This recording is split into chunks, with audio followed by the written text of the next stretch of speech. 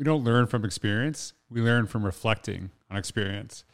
This quote is often attributed to John Dewey, and it's probably one of my favorites in education. And it's one of the reasons I love doing the podcast, talking to educators, different people in different fields, talking about some of the things that they struggled with and how they learn from that and what actually, how it made them grow. I've talked about this in my personal journey with my weight loss. I try to share the things that I've kind of learned from in education, how I've grown from that too. And I always try to point at my own growth and learning to hopefully inspire others. And I think it's really important to do that as educators, not only for our colleagues, but for our students, because a lot of times students just see you as getting to a space that you are just there. And they don't see that you've also struggled. You've also had times where you've had to learn and grow. And that's why I was really excited to talk to Dr. Julie Warner about her new book. And it's called Failure Before Success. Teachers Describe What They Learn from Mistakes. And in this conversation, we talk about some of the things that we've learned from our growth. We share some different words that I didn't know because Dr. Warner is a former English teacher who now works at the federal level in the United States government and within education. I really enjoyed the podcast. I hope that you can learn about some of the things that she shares in this, but also take the time to reflect on where have I grown? What have I learned from some of the mistakes and how has it actually made me better? And think about how you share some of that growth with your students, with your colleagues, because I think sometimes they just see how we got to an end point, but they don't see the process, which I think is the most important part. I really enjoyed this podcast. I hope you will too. Welcome back to another episode of the Innovators Mindset Podcast.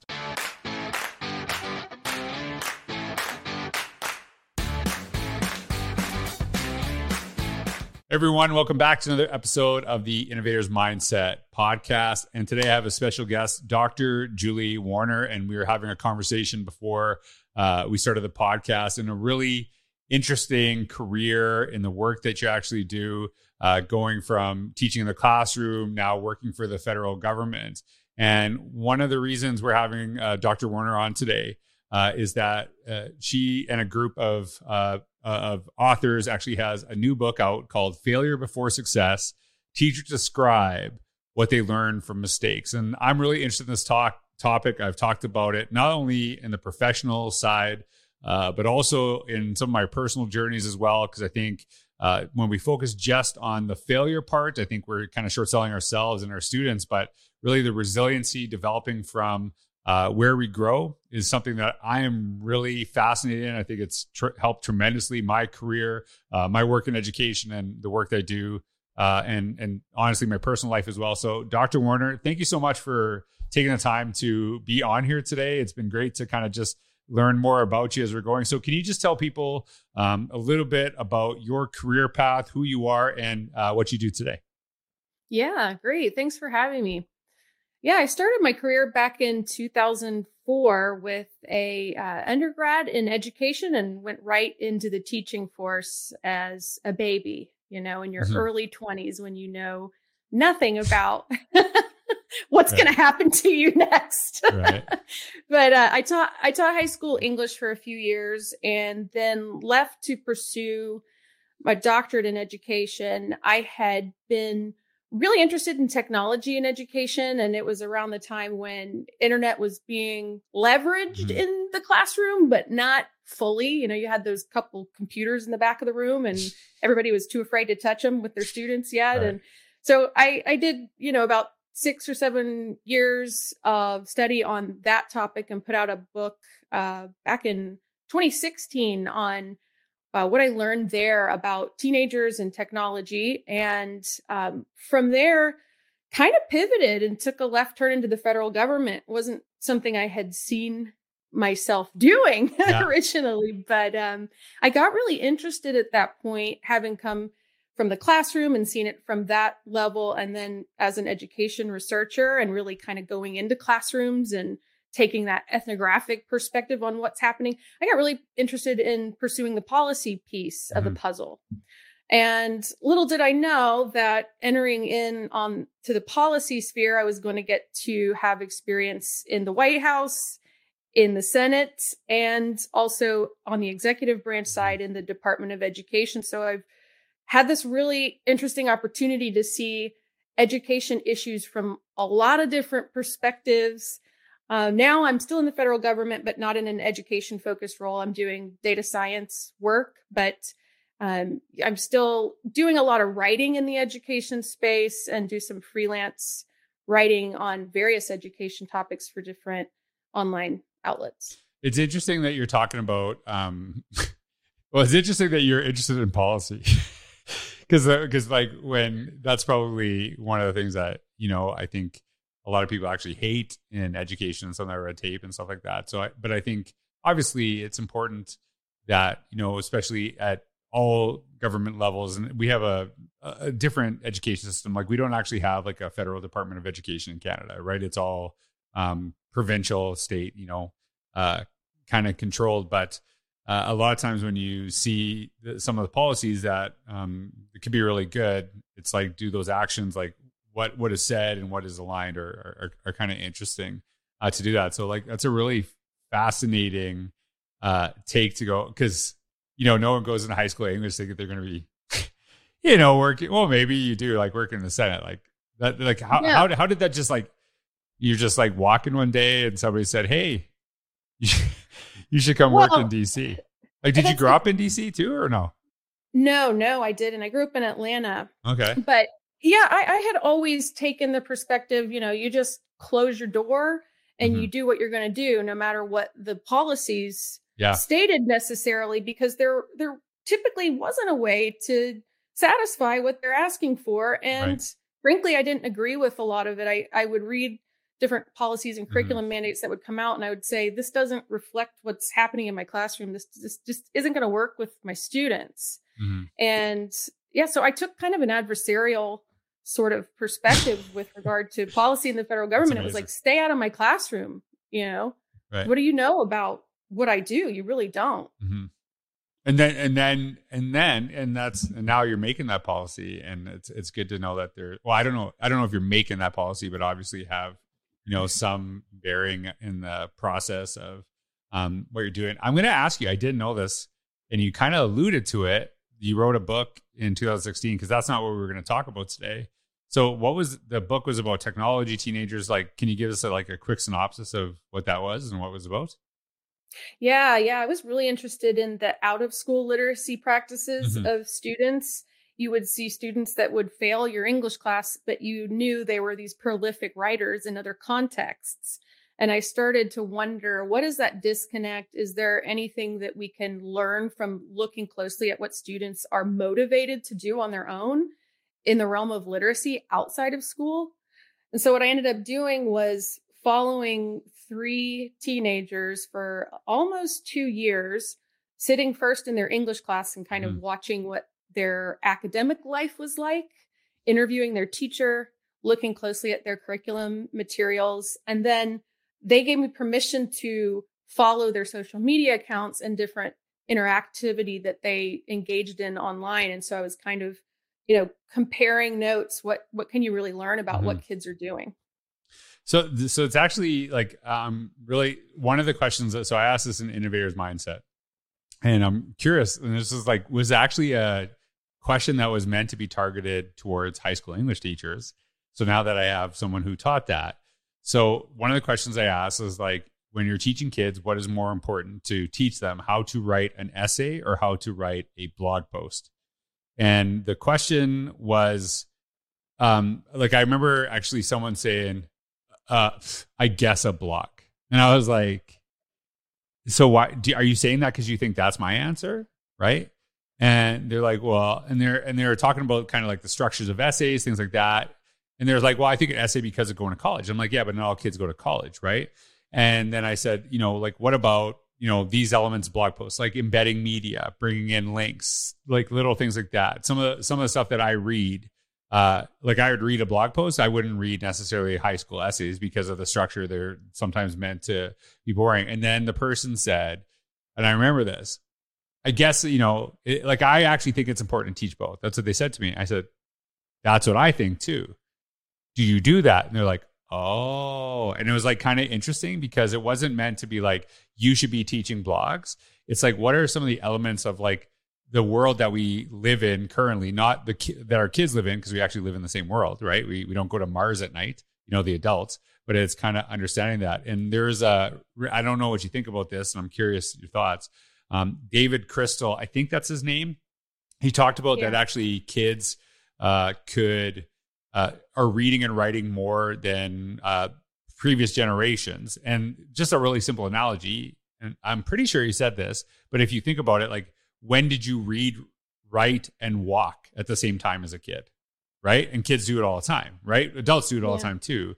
And the analogy is, like, people will get mad at like using OMG and LOL, but it is language, and it actually is something that's developed.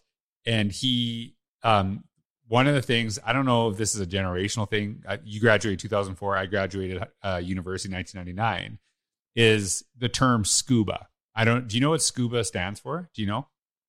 I can't remember. I do know it's an acronym. Right. It's an acronym, but like most people don't know that and they don't remember it. And it actually stands for, I'm going to see if this is a generational, if we're like even close to the same age.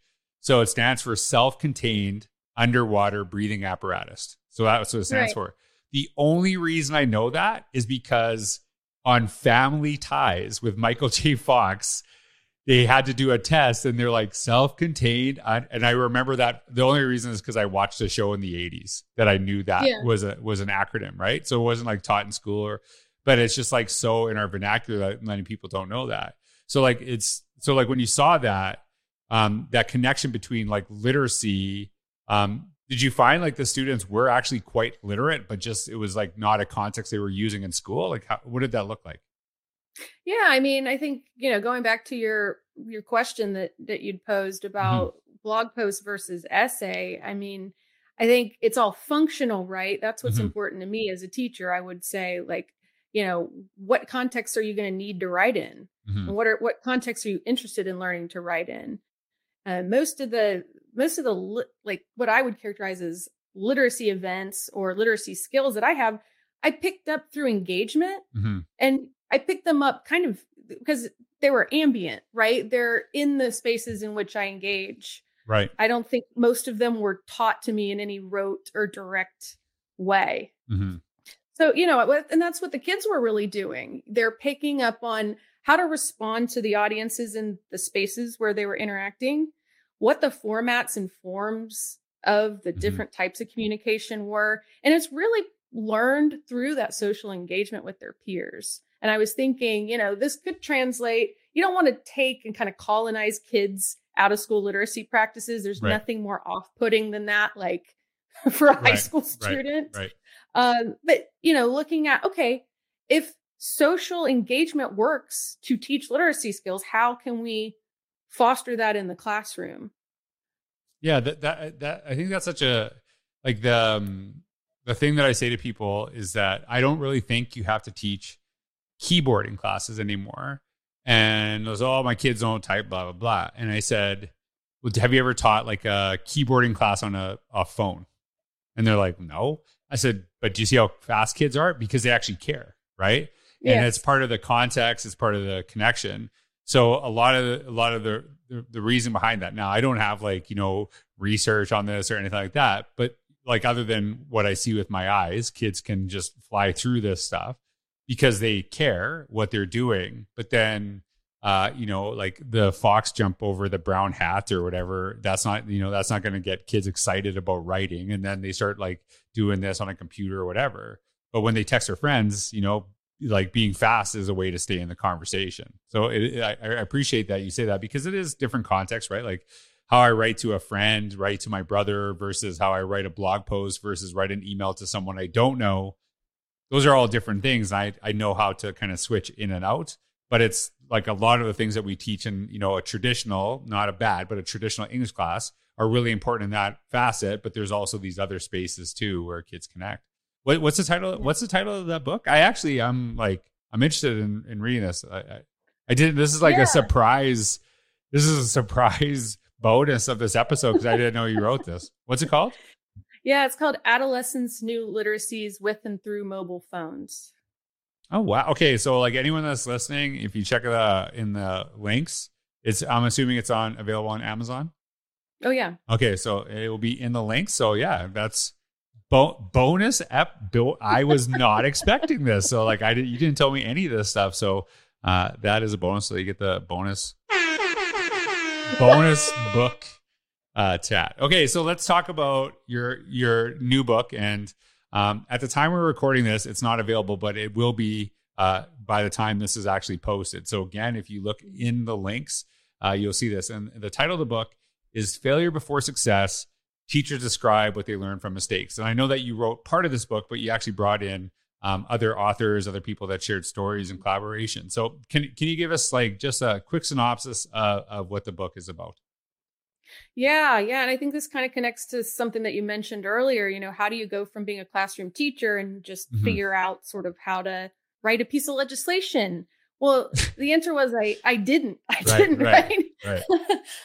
Again, that ambient like knowledge that you pick up through interacting with people on the job or in whatever context you're in, and you just soak it all up, right? And it's kind of a high stakes environment, so the pressure's on to figure it out. But that was where the idea for the book came. I had gone and gotten my Senate badge, and there it is, hot off the press, and I'm looking at it, and I'm like seeing my face there and going, okay, whoa, how am I going to figure this out? Like, I could still remember vividly being a high school teacher and living that life. And it was like a total 360 trying to figure out, what the policy piece even meant. And I thought, you know what? I've done so many different things now in the education space, and I had to figure it out on the fly. I think that I didn't realize that everybody makes mistakes. Everybody's learning every day. And if you're not ever confused or you're not ever messing up, where is the growth there? Because I think you have to be confused before you can have an understanding by definition. Right. Yeah. And sorry, go ahead. Sorry. No, go ahead. And so I put the call out online and just asked for contributions on mistake making in the classroom, and really for teachers to describe some critical incident where they'd messed up. It could be big, it could be small. And then to talk about how they actually made that into something fruitful. What did they learn and how? Yeah. And so like when you do you have an example of like one of the stories that was shared, like from a classroom, like what they actually had talked about? Yeah, they're so diverse. It's really interesting. I had one contribution from a former teacher of the year, state teacher of the year, who she was a white teacher and had gone to teach on an Indian reservation. And she just admits that she had no idea what she was doing. She had picked up a book for the students to read that put forward really essentialized notions of Native American people, had a lot of mischaracterizations and bad information. She ran it by one of her colleagues, and they were just like, you cannot do this. She was embarrassed and realized like, okay, wait, the way that I think about schooling is from the perspective of a white person in the US. And the perspective of my students and what my students are going to be interested in, what they're going to need, is vastly different from what I know from my vantage point. Yeah. And we were talking about that in the podcast before, that notion of empathy. And I think that for me is, I talk a lot about the notion of like learner-driven evidence-informed practice. And really it's like, you hear this big push, and it's actually from a lot of time, it's actually pushed from government. I'm not saying you specifically making the policies doing that, but like the notion of data driven actually doesn't understand, like isn't really focused on stories. It actually changes kids like personalities into numbers, right?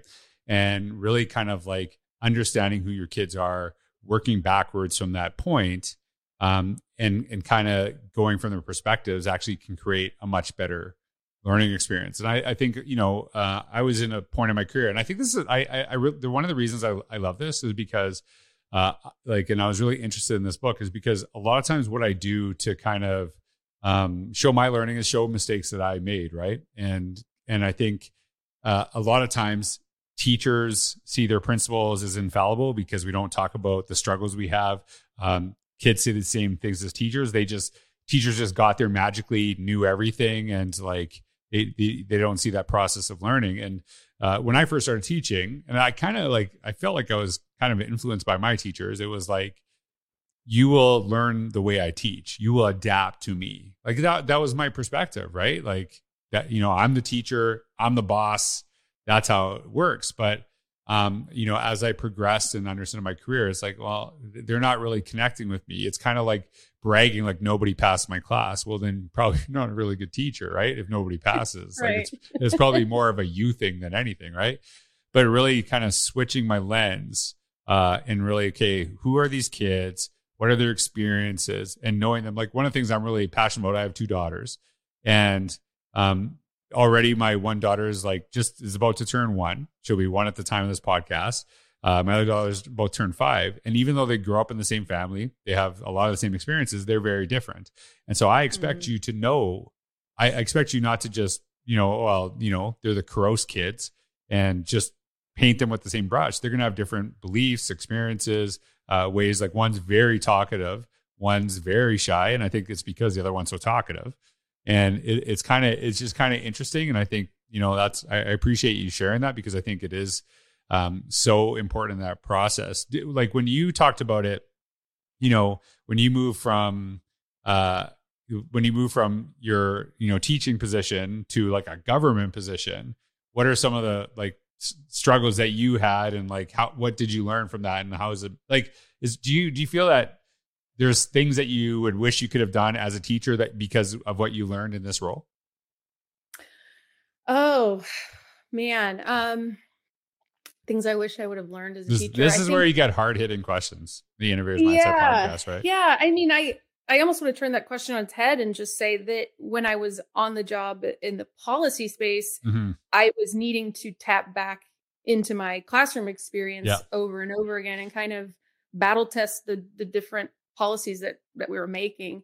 I was involved with some stuff on teacher measurement, teacher evaluation, and just knowing what I know from teaching, I knew that you can't reduce what we do down to numbers. That's just one of many examples where, you kind of had to tap into that and think back, what's important for what teachers do every single day. You can't think of a universal kind of policy without thinking how that's going to apply to what teachers do on the job. Yeah. And it's good. It's good because I think a lot of times, I know, can I ask you, what's the current Secretary of Education? Is it Cardona? Yeah. Is it Dr. Miguel? Is it Miguel Cardona? Yeah. Cause he was actually a superintendent. And I think that, I don't know. Maybe this is just a Canadian thing. I kind of think that matters, that you actually were involved in education when you're making these decisions. And I don't think, like, I understand there's like politics, right? And you serve, it's not you only serve teachers, but those perspectives really, really matter. And a lot of like, it's even to the sense that you can see this in not just administrators, is that a lot of times there are decisions being made for classrooms, for schools, for districts by people that are never present in those spaces, that they don't really understand that some of the policies that are being created actually cause some of the issues, right? They kind of paint a picture of what they want, but they don't actually like address the realities of what can actually be created. And it's interesting. So it's good to see that there's a focus on like more people from the profession kind of going, into those spaces. Cause I think that's going to, I think, I don't know what your thoughts are, but I think it's not only helpful to teachers, right, who are, closest to children, but I also think it's helpful to everybody, right? Oh yeah, definitely. I mean, a lot of my colleagues there were economists. And so, you can do all that modeling, you can do a lit review, but if you don't know how a policy is going to trickle down and have an effect all the way down the line, it's pretty useless. And as you said, it can even be deleterious. Mm-hmm. So. Hey, so when you got it, that's like, you just threw an English teacher word out to me. What was that word? That's my roots right there. What was that? What did you say? Deleterious. It could hurt. Deleterious. That is that's my new word. New word, eh? See, and like that is, I could have just kept going, pretended I knew what you're talking about. Nope. I'm like, I've never heard that word before. I want you to write a poem and rhyme that. That would be the next, that'd be like a English assignment, is like use deleterious in a poem. Right. And now I've realized that I've messed myself up by saying that. Stop it. I don't know if I can handle that assignment. Hey, if you could go back, so with your role now, and you could go back to the classroom, right? And I don't know if that's ever in the cards for you, if that's something you might be interested in, but let's just say you're doing that. What is something that you might do different that you've learned because of this work? Oh, that's an interesting question. Yeah. So I had that opportunity. It was a deleterious question. Where was it? Did I use that right? Hopefully not. All right. No, I hope it wasn't a deleterious question. But I had sorry, I learned a new word today. I just want to start throwing it around, right? So yeah, you got to use it or you're going to lose it. That's right. All right, so sorry. I apologize. I was so excited about that word. I hope it doesn't mean like a swear and you're just tricking me. Like it means something really horrible. No. Okay. No. So what would you? So sorry. What would you go like now that from what you know in your current job? What would you change in your work? Yeah, I think that I would advocate on my own behalf as a teacher more often.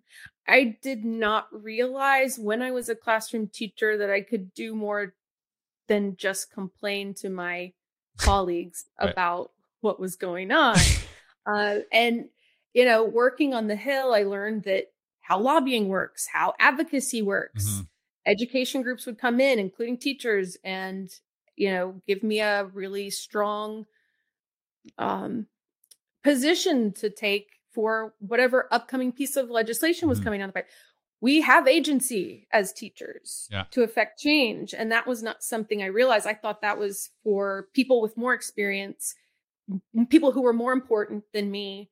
I didn't realize the value of my voice and the mechanisms that existed to advocate for teachers and by proxy, our students. So I'm curious on your thoughts on this because I really appreciate what you just said. And one of the things I hear is like, oh, the system. I'm like, it's like, what's the system? Like, what do you mean by that? Right? Because I think a lot of times it's like, well, I am in it, so am I not part of the system? Right? So obviously I wrote like Innovate Inside the Box, and it was like talking about like, hey, we work within constraints in education. And you can still do incredible things within constraints. But I think part of it too is that sometimes when you do those incredible things within those constraints, you actually change the constraints, right? And I think that's part of it too, because as you said, I think it is really important that we actually kind of go through and advocate while we're changing these things. And Katie Novak, who's, I've worked on with, she's publishing a book right away with our company. I've written a book with her. She said this to me, and I think it really ties to your point that this year for kids in grade 3, this is it. This is their 1 year in grade 3. So of course we need to continuously push and make education better for every single person, but also do everything we can to make sure this is the best experience for the kids in front of you. Because sometimes, we want to change policy, we want like this mass change, but that does, take time, it takes effort, but that doesn't really help the kids in front of you right now. And it's like, I don't know. When I used to go to my high school after I graduated, I always would see like, how come they got a new gym? How come they got this stuff? Like, where was this stuff when I was there? I don't know if that's a Canadian thing, but it's like, how come all the good stuff came after I left? I taught at the high school that I went to, and so I had a lot of that. They're in a state-of-the-art building with all kinds of accoutrement at that point, and I'm going, we didn't have this computer lab. We didn't have, That's accoutrement. There you go. That's another word. But I know that that's French, right? You're doing that for the. I did it. You just assumed Canadian. I'm Canadian, that I would know that right away. Perfect. Okay, so for the Canadian accoutrement, sprinkle that in there. Accoutrement. This is like I would, just so you know, if I would never play Scrabble against you. Well, in Scrabble, you win if you know all the little tiny words like QI.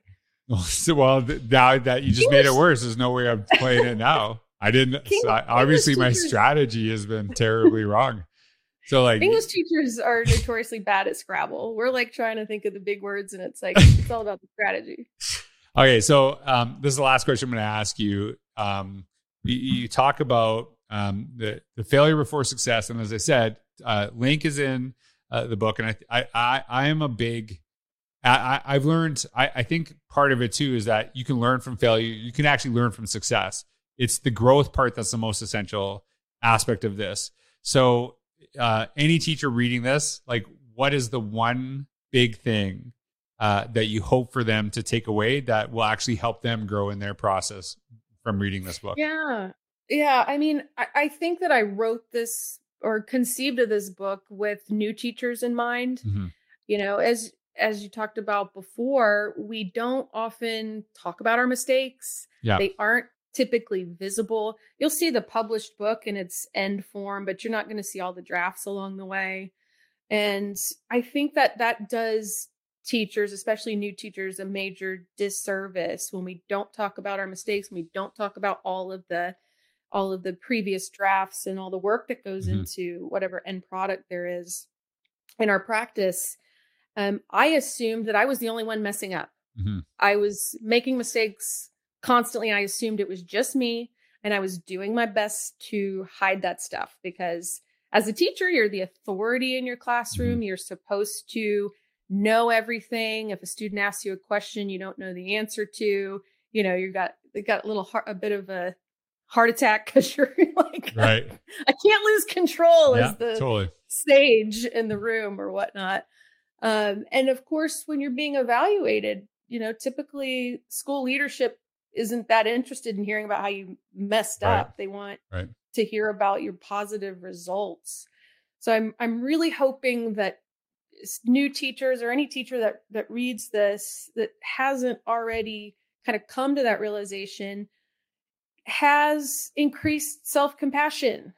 Mm-hmm. When you're making mistakes, you know, knowing that all the expert people that you admire mm-hmm. have done all of this stuff too. You know, it all looks a little bit different, but if you're actually a really expert teacher, I think that you've probably made a lot of mistakes because they're necessary for innovation mm-hmm. and responsiveness. And you have some sort of hopefully reflective practice where you're really thinking through what happens, rather than, you know, we don't have a lot of time as teachers during the day to do that stuff, to do that kind of reflection. But I think the best teachers make time for it.